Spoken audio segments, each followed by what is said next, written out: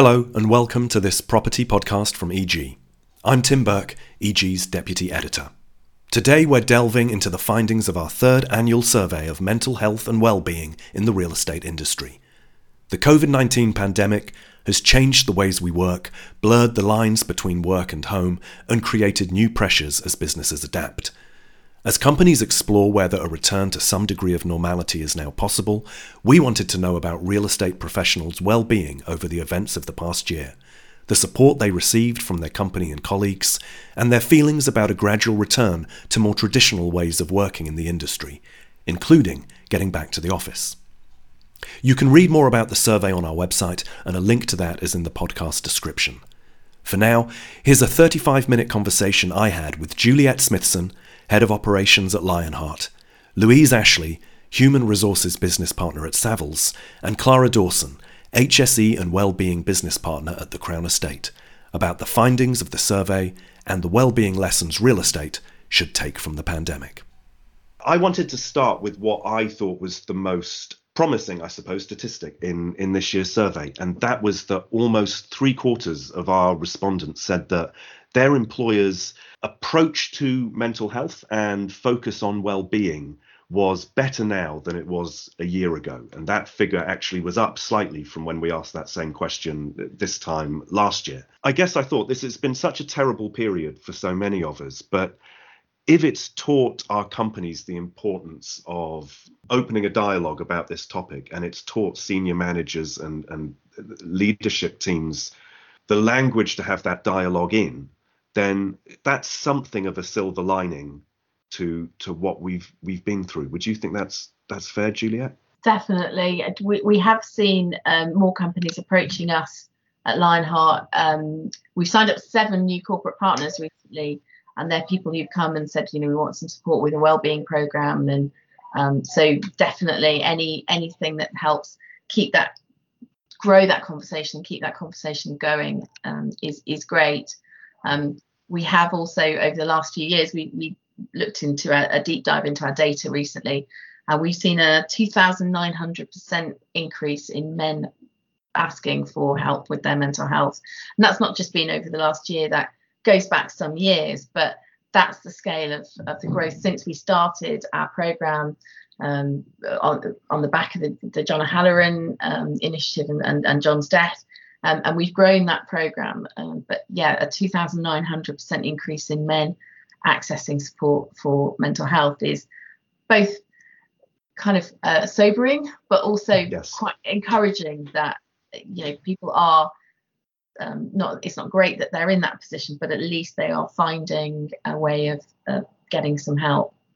Louise, you made the point when we were talking just before, a lot of the trends in this area, I guess as with so much that the pandemic's changed, they were already happening, yes, but there's been such an acceleration effect over the last 18 months or so. Definitely. I mean, we started our journey in terms of our programme around mental health back in 2017 when we signed the Time to Change pledge. And as part of that, we had 7 areas that we wanted to tackle, breaking down stigma, but getting senior leadership support. We've trained a lot of mental health champions across the business. We've got just shy of about 200 now. And also in the last 12 months, we've set up a programme for managers' mental health training with one of our benefit providers. And that's been the take up of that has been really good.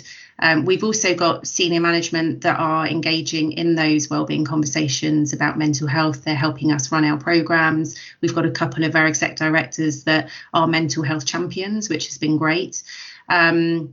And we've made a big investment in some of our benefits. So we rolled out a online mental health platform for all of our employees, where we fund sessions, 30-minute or 60-minute sessions for them to have counselling, life coaching, and the take up has been great. We monitor the we don't know who uses the platform; it's confidential, but we get usage stats. And it's been important for us to make sure that actually that service has been available to everybody in the business, all levels, all roles, and the take up has been really good. So it's been really positive. I think the pandemic has allowed people to be educated in mental health, because it's brought it to the forefront, and lots of people have been asking for more information, more support. It's made people have to talk about it a lot more. Clara, I know a lot of the types of initiatives that Louise is talking about there at Savills will chime with what the Crown Estate has been doing as a business. I think one thing that we have introduced this year is My Whole Self sessions that we run once a month, where employees can come together in what we call a safe space and share their stories. So we normally have a couple of employees leading the conversation, and the topics that we've focused on have ranged from talking about anxiety and their journey with that. Also, one of our employees going through being transgender. She was talking about her journey with that. So every month we've got something that we'll focus on, and it's been such a success at the moment. And I'd like to reiterate about the mental health first aiders. I think that has been fantastic support for employees.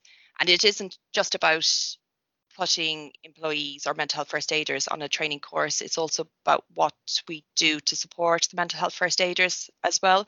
So we've invested a lot of time ensuring that we continue with the learning. The mental health first aiders can continue with their skill set and practicing them. So we meet with them once a month. And again, with that group, we have focus on a different topic as well.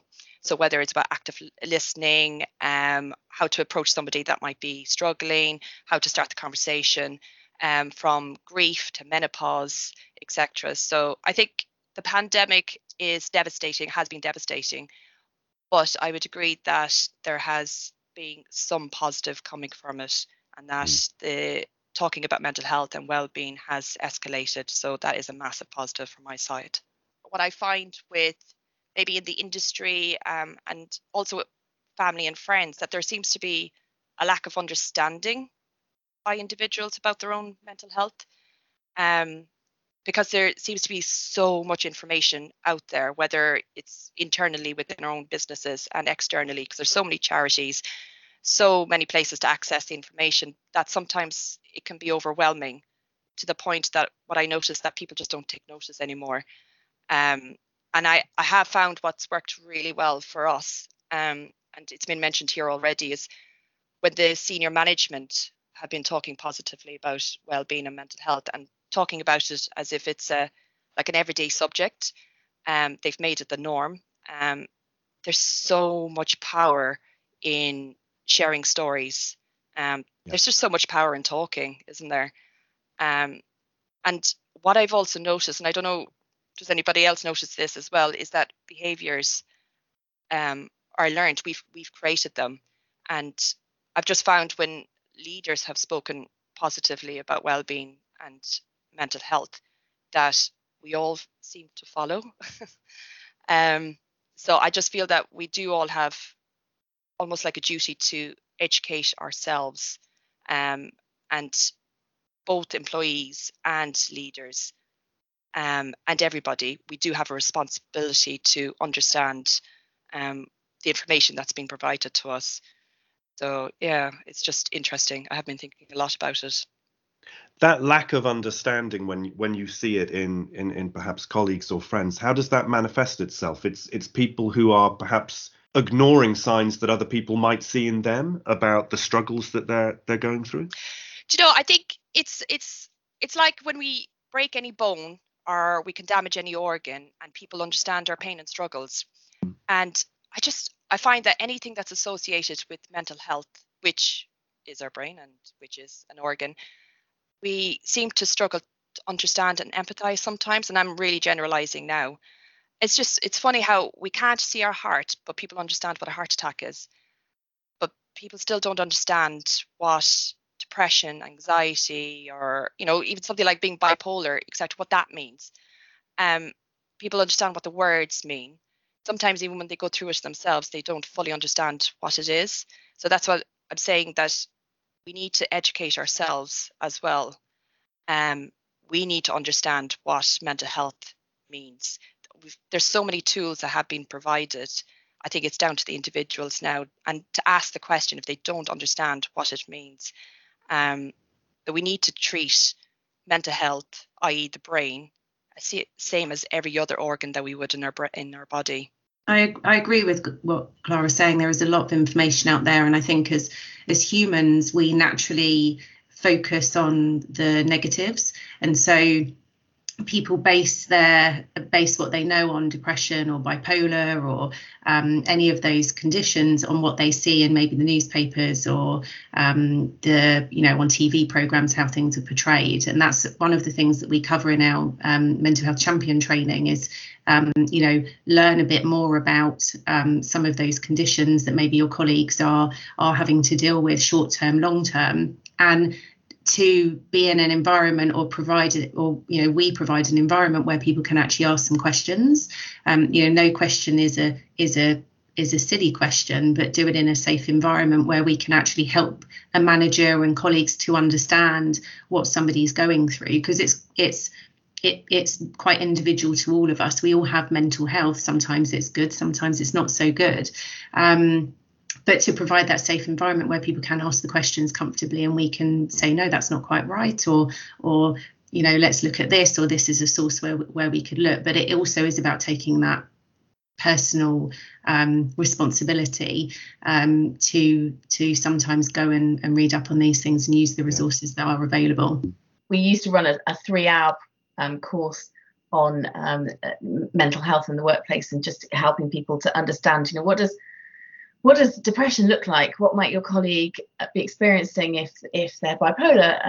And taking these common conditions, and we've actually stripped the detail down and actually distilled it down to a 45-minute webinar, which we put on our webinar link, our webinar library, because we just need to put it into the hands of people. And we were running it, but actually people need to access it right here, right now.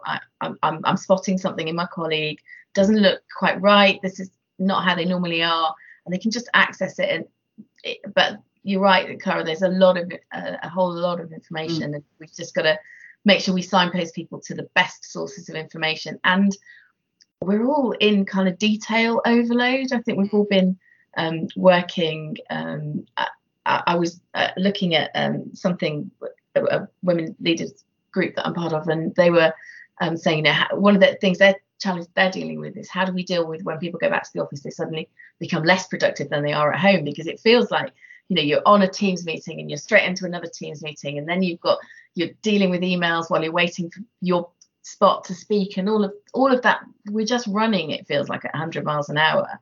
And so there is all the information, but we've got to make it really accessible and make sure that people are signposted to, here's a really simple explanation of what's going on. And it's it's easy to access, it's easy to read, it's easy to find, because we're all drowning in content. I totally agree with that, absolutely. And the one thing that I'm really focusing on at the moment and trying to practice myself is active listening. And I know it's part of the mental health first aid, but actually when you put it into practice, because you're saying, Juliet, that we're so busy with everyday life and we're running 100 miles, to actually actively listen is a skill that we should all practice and learn how to do it, because when you put it into action, it's a lot more difficult for a lot of us than you think, because our minds are just wandering. We're always thinking about, oh my God, what am I going to put on for dinner? Oh no, I've got another meeting to go to that I haven't prepared for. But actually being in the moment and listen to when a colleague is talking to us does take practice, I would say, from my side. And I think that's a lot harder to achieve in a virtual place. It is. Those office, I noticed when the days when we have been back in the office, there's been a tendency to meetings the 10 o'clock doesn't start until kind of 10:05, because I'll just go and get a coffee, I just need to pop and sit, I just need to do. And actually it's those moments that we're missing in that virtual space. And working from home is great, I'm a passionate believer in it, but I think we do have to acknowledge the additional demands it's placing on us all. I would say having a Teams meeting, all day, it's quite draining, because only how we communicate it through words is a very small percentage of our communication process, isn't it? We normally take a lot from body language, from the presence of other people. We gather energy from each other. So having those meetings in the office or wherever you want to have the meetings, I think it's really exciting. I'm really looking forward to it, actually being in the presence of human beings. It's going to be fantastic. And also feeling, physically safe and emotionally safe, I think will be absolutely wonderful as well.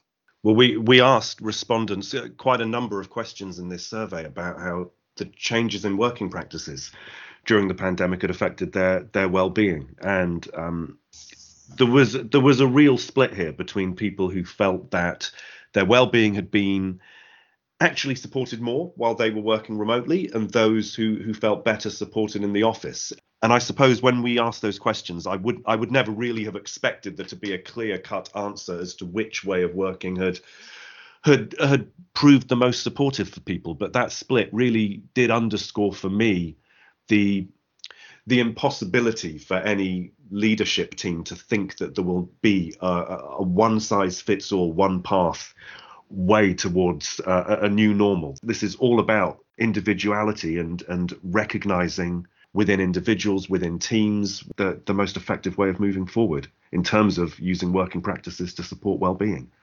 I think that's an interesting response that you received, that people feel supported one way but not the other. I really don't think a one-size-fits-all approach works, as you were talking about. I really, really, really don't.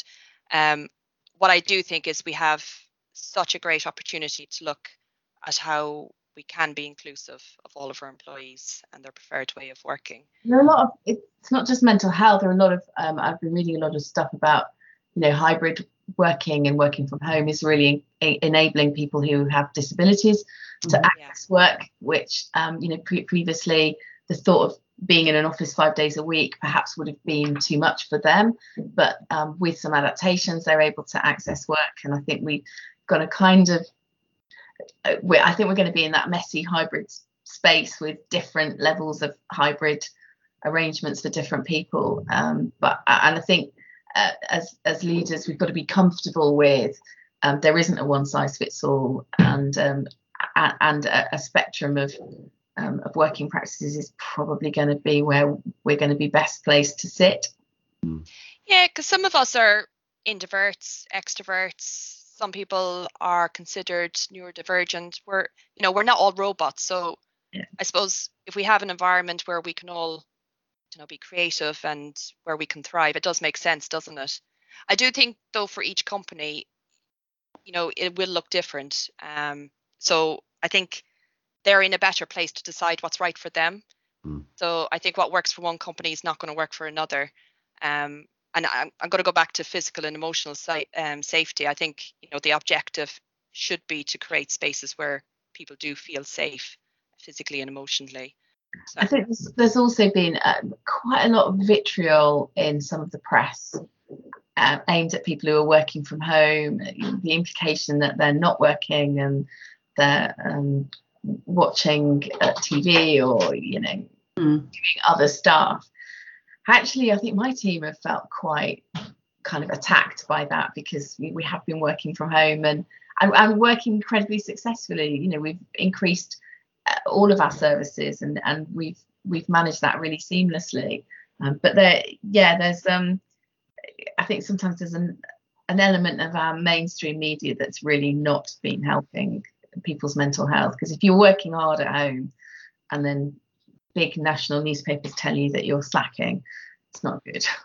There's an interesting choice of words, I often think, where you will see people talk about, rather than a return to the office, a return to work, as if being at home isn't working. You carrying out work.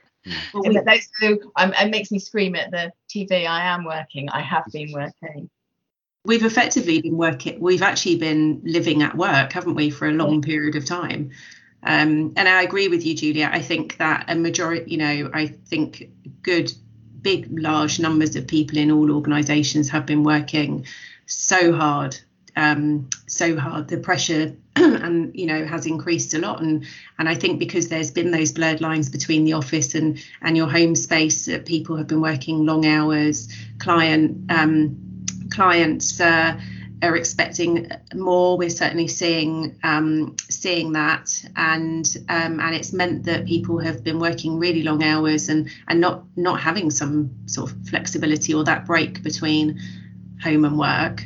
And I also think that the whole trust piece about whether people are working from home or watching the TV or have gone out for that afternoon walk, which we were encouraging completely, so that people had that break, and that they had the break when it worked for them and when it was best for them. But you're also, even if you were in the office, there's still going to be people that aren't working all of the time, and that needs to be remembered.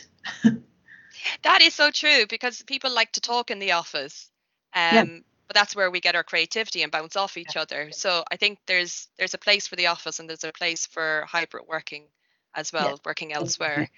And I think you mentioned a key word there about trust. We need to trust our teams. Because if there isn't trust, then there's something else we need to deal with. It's not about where we're working. There's another element that may be an issue, that might need to be picked up by the manager or senior leaders. So yeah, I love that word trust. I really do, when it comes to teams. Juliet, we've spoken before about the rise you saw in calls to the helpline from people who were feeling very anxious about going back into the office. I wonder, that was some months ago now that we last touched on that, but have you seen that continue? Has the trend shifted in any meaningful way? Yeah, we do see peaks and troughs in that. We did see that huge peak earlier in the year when there was this shift, and I think I talked to you, Tim, about just leaders needing to be aware that that people were scared and were still nervous, particularly around the school situation. I think that there was some stuff on the BBC yesterday about most kids are going to get COVID. That is a worry for parents, because there's they are looking at a winter when they're going to have a child at home, and they're going to have to need to work around that, and that brings back all the stress of homeschooling back in sort of early part of 2020. So yeah, we are still seeing people who are nervous, and people who also, we've seen a massive increase in young people's mental health. There was a piece being trailed heavily earlier in the week about it was 1 in 10 young people with a diagnosable mental health condition, and it's now looking like it's 1 in 6. But they're all part of families. They've got adults in their lives who are working, but also trying to balance what's happening at home. And we know that if you've got a teenager who's struggling with their mental health, it's not just the teenager who's struggling. The parents, they're struggling if they don't know what to do. They also can't access services. We've seen a massive cuts in and a rise in waiting lists in community mental health services for adolescents, and we've just commissioned our own youth counselling service, because we're seeing people on the helpline asking for help. What can I do? Even saying, I'm being told my child's not bad enough to get into a referral to a service, and so we've just decided to commission our own service. But we've got all of that going on for people as well, and that's knocking on to our adult service. So we've got situations where we've got children in our young people service going forward, and we've got the adults in their lives in the adult counselling service. So we've got I think people are, any change is just a risk of being the straw that breaks the camel's back now. I think, and if it is, well, I'm keeping my plate spinning, but I'm at home, and then suddenly, actually, could you go into the office 3 days a week, is the thing that just feels like it. That's the breaking point, because it's just one extra change, it's one extra demand, and I think we've just got to be a bit trusting of our teams to say, I can't do this right now, but also enabling people to say, I can't do this right now, and not to keep keep things hidden and keep going until they just fall apart. I think that's a really good point again. We need to understand the demographics of our employees and understand and remember that we all have a personal life as well, and that balance between work and personal life, it's very grey now, because my personal opinion would be that it was quite black and white. You're at work, you're at work. If you're at home, you're at home. But with the pandemic, it has, especially for those working in the office environment, it is slightly more grey now. The hours are longer. We do check our emails in the evening, which, you know, we do try and discourage at all points. But I think understanding that our employees are human beings as well, and also for managers to, you know, to ensure that they have the skill set to be able to back to actively listening, have empathy towards their teams. And empathy isn't something that we're all naturally born with. It's something else that actually we can learn to be empathetic. We don't have to go through the experience of, you know, you don't have to have children to understand that somebody with a young family is struggling. You don't have to have depression to understand that one of your colleagues is, you know, not having a good day or not having a good month. That's okay, because what is good for that person, you know, we just need to open up that dialogue and ensure that we do give them the space to express what they're going through in their personal life, and how to ensure that they continue to thrive at work, because these things can happen, but you can still thrive at work. We just need a little bit of flexibility and an understanding. Yeah, and a communication, allowing people to communicate. Yeah. It's a bit like that asking twice campaign, isn't it? How are you? I'm okay. Are you sure? Or you know, and someone might choose not to tell you how they're feeling, but actually they might, with a bit of time to think, they might come back an hour later, or they might come back a day later and just say, can we have that conversation? We've definitely been trying to encourage people to do that. I think also I think we all probably have seen a bit more into our colleagues' lives from being on virtual meetings and conversations. You know, you've seen sort of inside people's homes, you've seen family members, you've seen pets on screens. And so I think our managers do recognise that some employees have got, you know, that all employees have got different pressures, and you know, we have to be flexible around that. If we want to retain our good employees, people want flexibility. They want a bit of the choice about if they're going into the office, if they don't have meetings that they need to attend, or if they've got particular pieces of work that they need to sit down and concentrate on, that they've got the ability to make that decision on where they're going to be working part of the week. I think also people are struggling with coming back into the office with the rise in volumes, and having lots of people around, and having been used to sort of being able to get your head down, focus on things, and then coming back into the office and there being the chatter amongst colleagues, and the person you haven't seen for a few months stops by the desk and you have a 15-minute conversation, and those interactions that I suppose we all took for granted back in 2019, and getting used to those now. We asked respondents for an idea of what they thought their employer could do, an initiative, a project that would have the greatest positive impact on their well-being as we kind of move to, you know, past the pandemic. And there were some really varied answers here. I mean, some people were talking about shifts in working practices, and Clara, that idea of, you know, not sending emails after hours or at weekends came up there. A focus on maybe fewer meetings was mentioned. Some people were talking about, and we've touched on this too, just more conversation within the business that helps people to realize there shouldn't be a stigma attached to discussing well-being in work, and seeing their line managers and their leaders, you know, open to talking about this and sharing their stories. And then there were these, you know, there were more concrete mental health focused initiatives. So people saying they'd like their company to put mental health first aiders in place, and make counselling services more available to the teams. But there was one quote that I thought I'd put to you at the end, because I think it encapsulates a lot of what we're talking about today, and have been really throughout this program at EG. This was someone who said that the best thing they thought their employer could do was not forget the lessons that COVID has taught us, to be an inclusive, supportive community, recognizing that flexible work has got a physical and mental benefit. And then they added, I can see a force gathering to go back to the old ways and forget what COVID has taught us. And so the voices that are pushing against that, they said, need to be supported so that a wider workforce is engaged and included. And I thought that notion of making sure we don't simply, once we start seeing people back in the office working in something that approaches a more traditional way, making sure that we don't forget what we've been talking about over this last 18 months is, I feel like that's arguably something we absolutely have to grasp. Like the biggest risk would be to slowly stop the conversation, so that when we ask the question a year from now, has your employer's focus on well-being improved over the last year?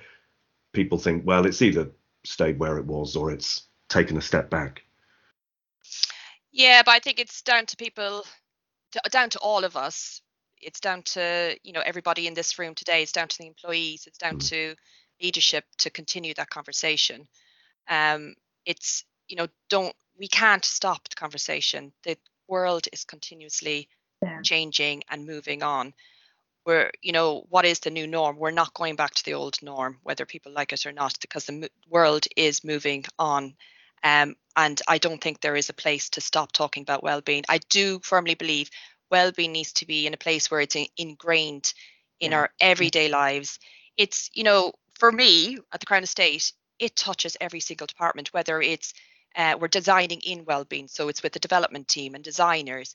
It's with it's on our construction sites. It's with sustainability. It's with the people team. It's with everybody. It's heavily with the health and safety team.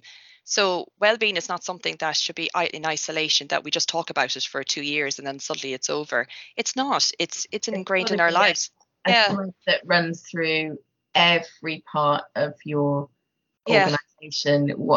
And even down to things like, I know procurement can be asking, what are you doing? What are you doing that for your workforce, for yours, straight down the supply chain?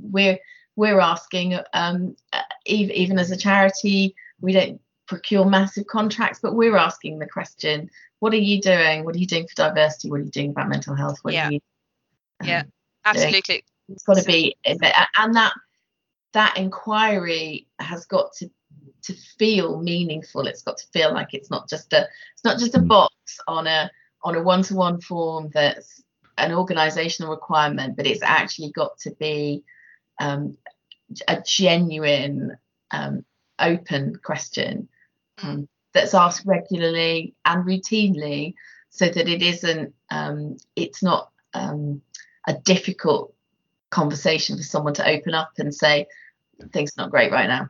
Yeah, because at the moment I'm creating a wellbeing minimum standard. So when we're working with our supply chain, that conversation does continue.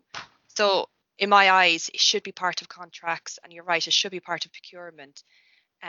So there is no opportunity in the future for well-being and an inclusive well-being for it to drop at any point, so that it is documented in our procedures that it's not going anywhere. I think we reached the point where well-being or mental health has to be further legislation has to come out for that, which is a different topic altogether. I think that will be an interesting point where actually companies are forced to do it, which I think in itself is a little bit sad, because I think we should want to do it. I do, and it's just come to my mind actually, because a lot of people and a lot of companies don't understand how to do it, how to introduce well-being or mental health, how to start those conversations, how to create a policy. And I think as leaders in the area, there's an opportunity to help these companies and to allow them to say, I really don't know how to do a well-being policy. So to actually work with them, because it doesn't cost a lot of money. I think it will be, everyone's struggling to recruit. There are huge shortages. And if we have to stop writing people off because they've had a rocky mental health history, and we have to make it easy for people to have some time out of work and to come back, and we have to it makes sense, good business sense, if you're able to accommodate people's mental health challenges from time to time, and you're able to do that well, then your chain of people, you won't need to spend so much on recruitment. You won't have so many gaps. You won't you'll be fishing in a bigger pool of people, and that's a good thing for a business, but it's a great thing for society as well. Good for business and society sounds like an aim real estate should be keeping in mind across all of its operations. Thank you to our guests on this podcast, and thank you for listening. You can head to egi.co.uk/mental-health for more on this year's survey and our other wellbeing coverage.